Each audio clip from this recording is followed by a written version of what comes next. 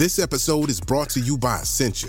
A better you starts with better hydration. Essentia is on a mission to inspire people to do what matters most. Their proprietary ionization process transforms water from any source into ionized alkaline water, providing water that's 99.9% pure with a pH of 9.5 or higher. Essentia overachieving H2O, the #1 ionized alkaline water. Shop now. Another day is here, and you're ready for it. What to wear? Check. Breakfast, lunch, and dinner? Check. Planning for what's next and how to save for it? That's where Bank of America can help. For your financial to-dos, Bank of America has experts ready to help get you closer to your goals. Get started at one of our local financial centers or 24/7 in our mobile banking app. Find a location near you at bankofamerica.com/talktous. What would you like the power to do? Mobile banking requires downloading the app and is only available for select devices. Message and data rates may apply. Bank of America N.A., member FDIC. Hello, and welcome to Instant Genius, a bite-sized masterclass in podcast form. I'm Jason Goodyer, commissioning editor at BBC Science Focus magazine. There can be few animals as iconic and instantly recognisable as pandas. The black and white bears are beloved the world over thanks to their distinctive appearance, entertaining personalities, and relative scarcity. In this episode, we catch up with Christine Gandia, a researcher based at the University of Stirling. She tells us what she's learnt during her time observing and studying these fascinating animals.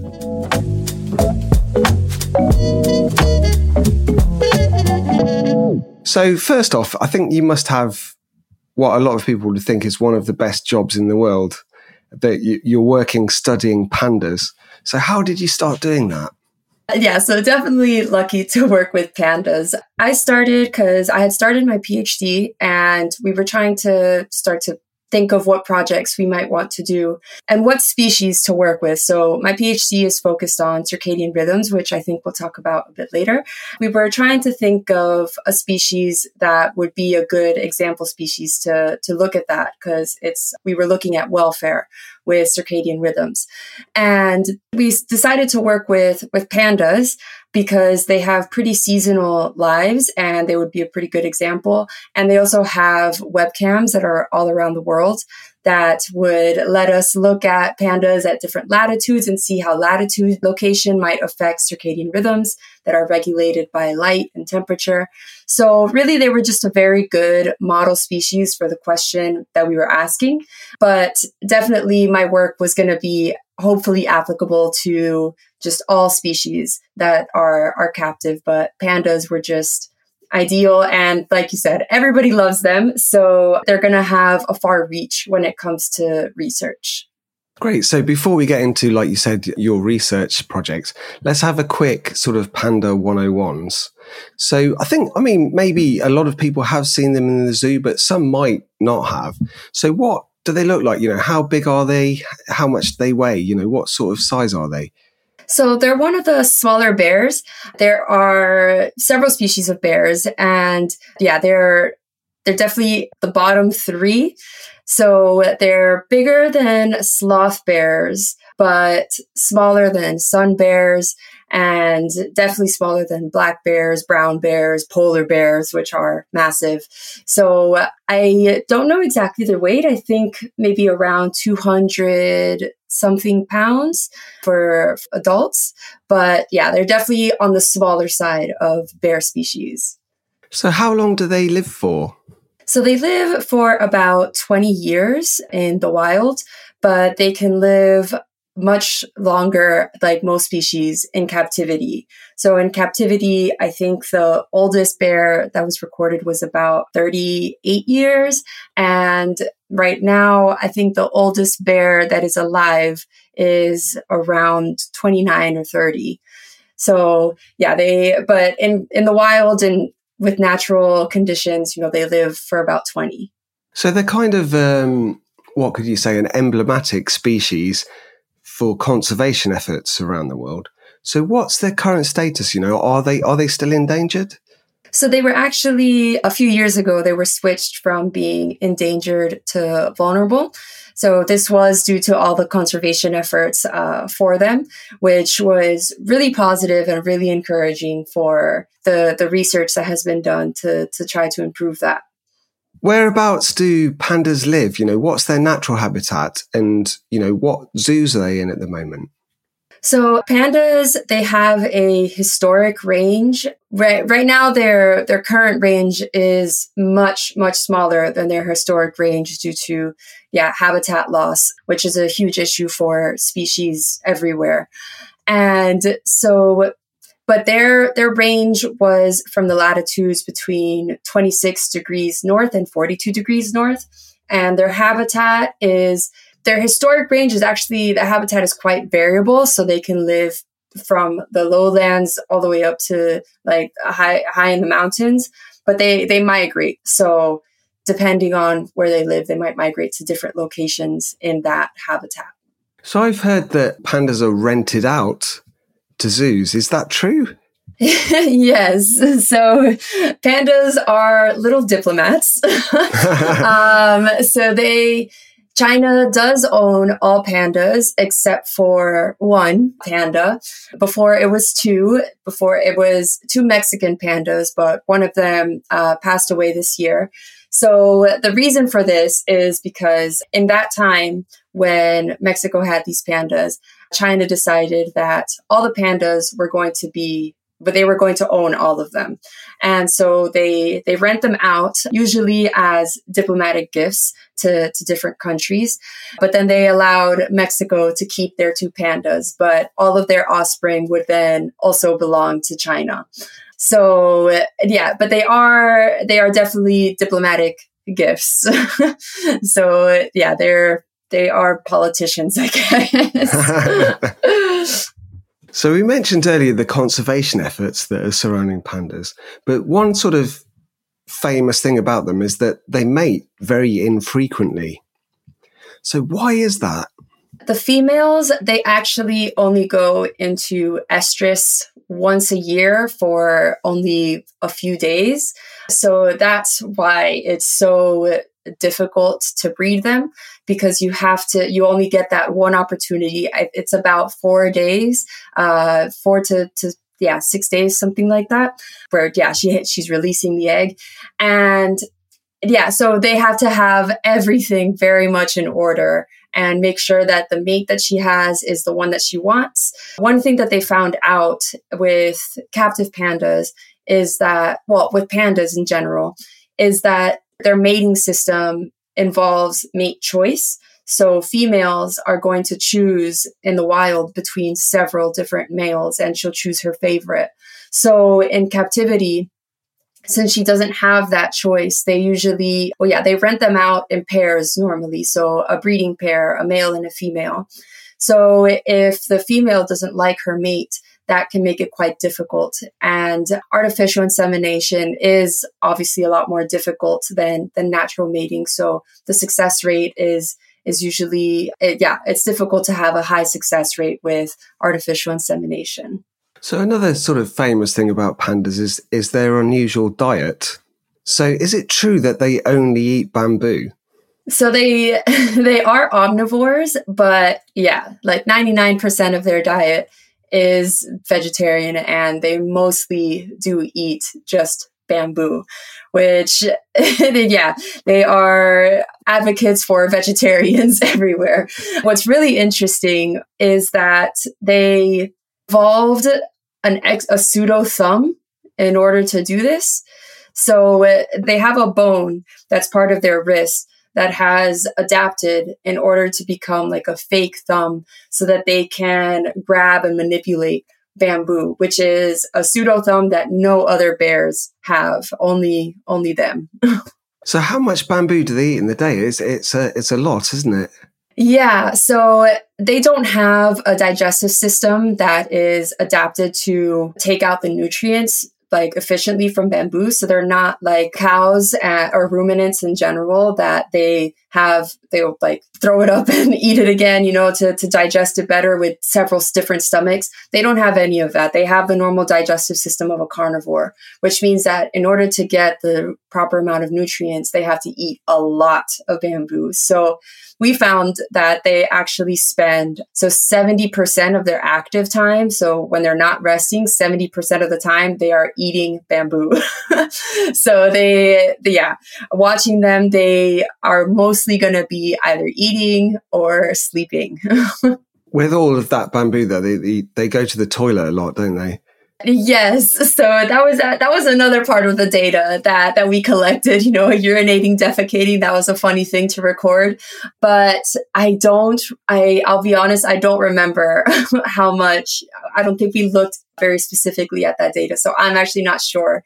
But definitely on the video, you can see their little poop pellets everywhere. It's like little green cylindrical pellets everywhere. So, yeah. Sort of in a similar vein, one thing that I've heard, though I don't know if it's true or not, is that sometimes when they have a wee, they do a handstand. I mean, did you see that? So that handstand urination is actually part of, it's not, they don't always do it.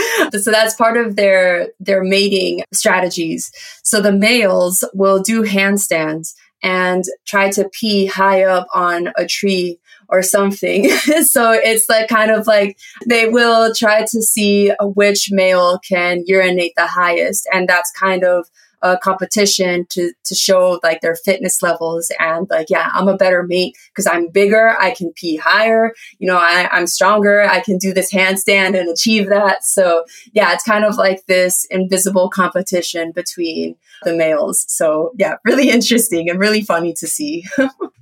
Yeah, sort of another sort of weird physical thing that they do is I've noticed when I've been watching them, they always roll around a lot. Do we know anything about that? They're always doing roly-polies. So that's just play behavior, which is really good to see.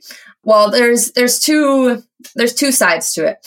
If it's not too repetitive, it's definitely play behavior. So they do like to play. I don't know if you've seen videos of pandas in the snow, in the seasons when there's snow. They definitely like to roll around and or pandas with bamboo. They've had like Kung Fu Panda videos where they're swinging the bamboo around. So they do play, but sometimes that behavior, if it becomes too repetitive, so if they just do somersaults and somersault after somersault, that's actually a sign of, it could be a sign of some kind of stress. So we do need to kind of, when we're doing observations, behavioral observations, we try to tell that apart. Are they doing it as play, or is it becoming too repetitive where it seems to be a signal of some kind of stress? So another like really distinctive thing about pandas is their markings. So it seems strange on the surface. So why are they black and white when they live in a bamboo forest? Do we know anything about that? So scientists aren't completely sure why they're black and white. I think it's definitely one of the mysteries of how they became black and white, or why they became black and white. But the leading hypothesis is that it's a form of camouflage. So the black will help them camouflage in a bamboo forest, where it's darker. And then the white is going to help them camouflage in the snowy season. So they do transition between snow and just, normal and no snow. So a lot of other species, they will change colors depending on the season. So the hypothesis is that instead of changing colors from black to white, they just kind of have both all the time, and it just kind of works. But ultimately, there's no they're not sure. Scientists aren't completely sure yet. So pandas, like you say, they're bears, and most bears are kind of scary, grizzly bears, polar bears. Pandas are kind of cute. Well, maybe all bears are kind of cute, but are pandas a threat to humans? Yeah, that is definitely an issue that I've seen, that people think that pandas are cute. And there are actually videos online where humans will go into a giant panda enclosure because, they think they can go up to a panda bear and cuddle it because they're smaller bears. They're really cute. They're shown in the media as very cute, but they get mauled. So no easy way to say that. Like, they have teeth. They are carnivores. They have the teeth of carnivores, and they are, not because they're solitary, but it probably doesn't help that they're solitary, that they don't they will get aggressive if they're bothered. So yeah, they're bears ultimately at the end of the day. So they are ferocious. They are not safe for humans. But keepers, zookeepers, they know how to work with their animals. So they don't work with pandas directly. It's always through a barrier, just like with most carnivores in zoos. Yeah, I just realized I've seen some footage of people in China, keepers, wearing like panda outfits when they're working with them. Have you seen that? Yes. So that is to avoid habituation, because those facilities are usually ones where they're going to be releasing those cubs back into the wild. Pandas tend to mature and they're ready to separate from they reach adulthood around like 6 years of age, and cubhood. So when they're dependent on their mother they'll be dependent on their mother until 2 or 3. So the ones that are being released back into the wild, they don't want them to be used to humans. So the keepers will wear these panda outfits, and it looks quite funny, but it has a purpose. They're not just having a laugh. They want to avoid these pandas getting used to humans and wanting to approach them if they come across them in the wild. The reaction that we want is for them to try to avoid humans because they're not used to them.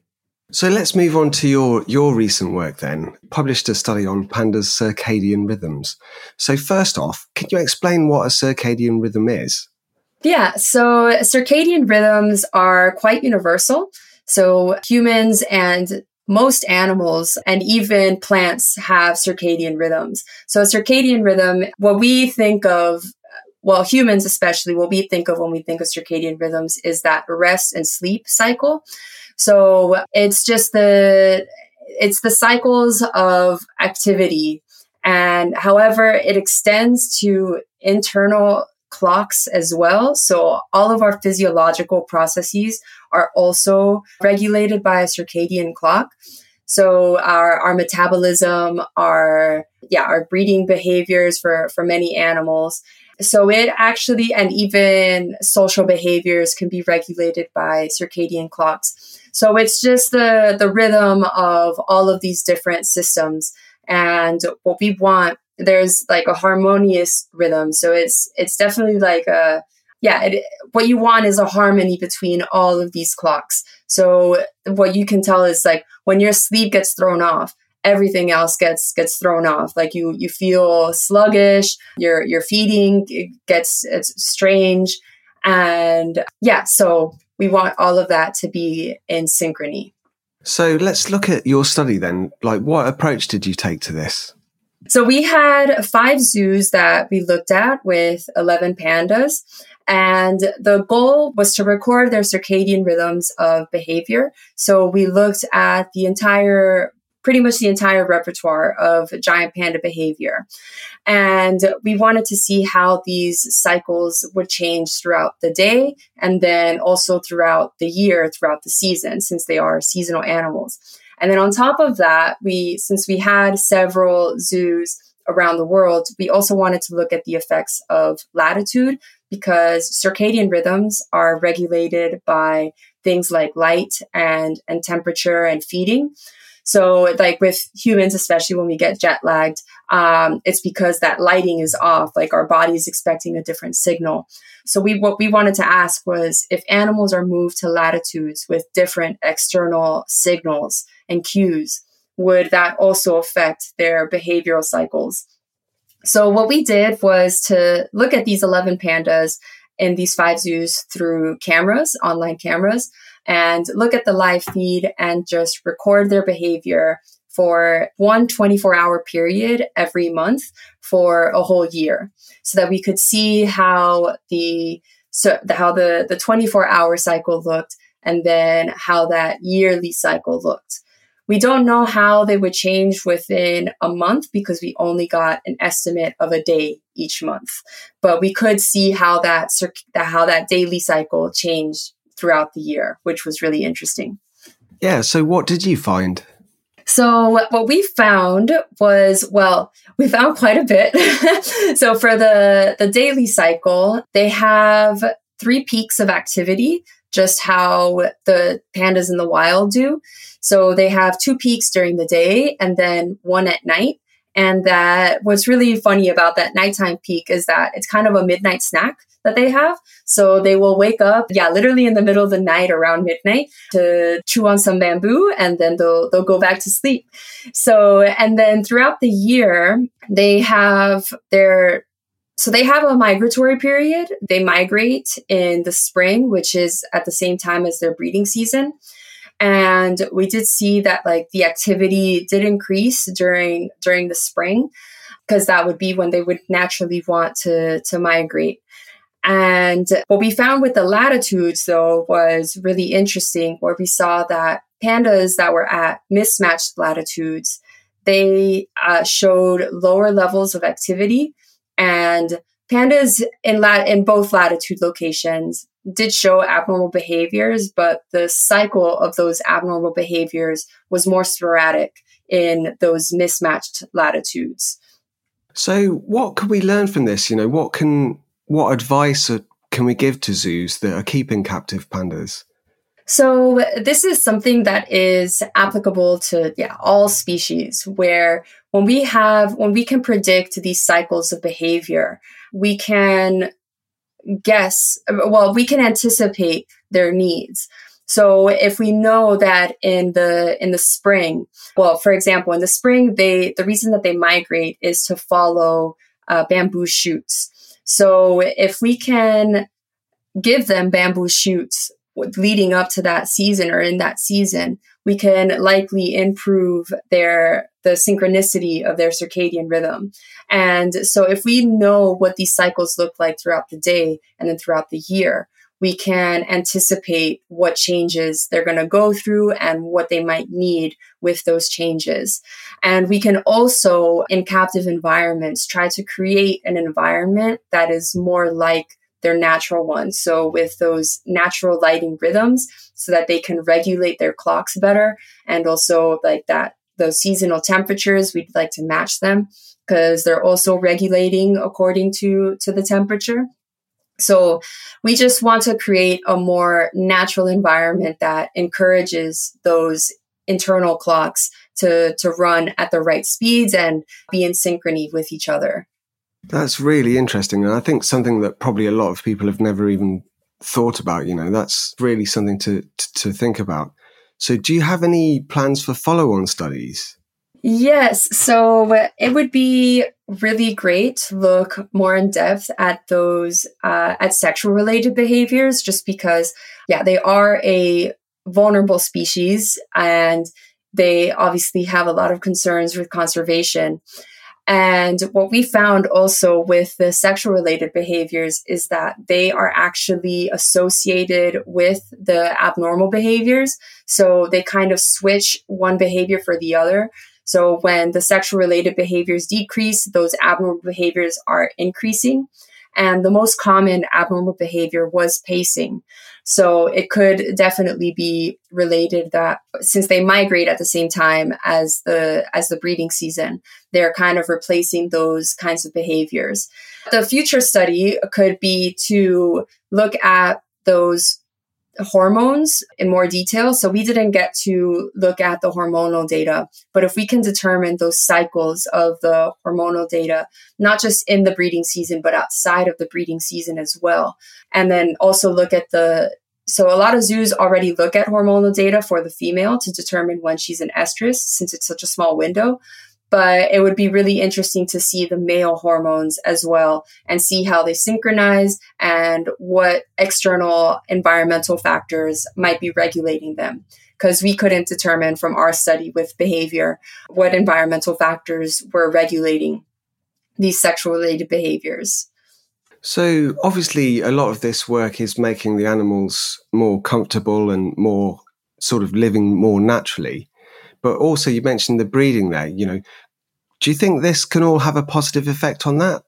Yes, so definitely our work is aimed at improving their welfare, but then also improving conservation efforts. Because if we can understand, if we can take like a broader view at what is influencing these, breeding behaviors and hormones, then we would better know how to maybe regulate them. Because if it turns out that, for example, if it's a lighting cue that is going to trigger these hormones, then we want to make sure that we're giving them that cue at that time of year when the body is expecting it. Because if it's not, then it'll just get thrown off. And there have been studies with other species where light pollution or light from certain zoo events will trigger breeding behaviors at the wrong time of year, and it just kind of throws it off for the normal breeding season. So we want to make sure that we can trigger these hormones and breeding behaviors at the right time so that it all goes smoothly. And it's because it's an adaptation to show these at certain times. So we want to make sure that we're going along with those evolutionary adaptations. Yeah. So you mentioned earlier that pandas are now categorized as only vulnerable rather than endangered. So obviously something's working. I mean, are you optimistic about the future of pandas? There's a lot of effort put into pandas and a lot of research. So there's definitely really big changes that have been made. So I definitely think that we can improve, especially breeding for pandas. But the more difficult conservation efforts is habitat loss. And that's one that I can't say I'm fully optimistic because, as humans, we like to destroy land. And it is harder to get people to kind of give that part of the conservation efforts up. Where, yes, we're happy with trying to breed them in captivity to release them. But the major changes for all species, honestly, not just pandas, is how we're destroying their land. And that is going to require a huge shift in lifestyle for the whole world in order to change that. But I still believe in humans. I still think that we are kind of changing our views and understanding a little bit more every day that we aren't separate from nature. We are nature, so I think that mindset shift is happening slowly where we're starting to realize like we don't exist without nature. So we kind of need to work with it.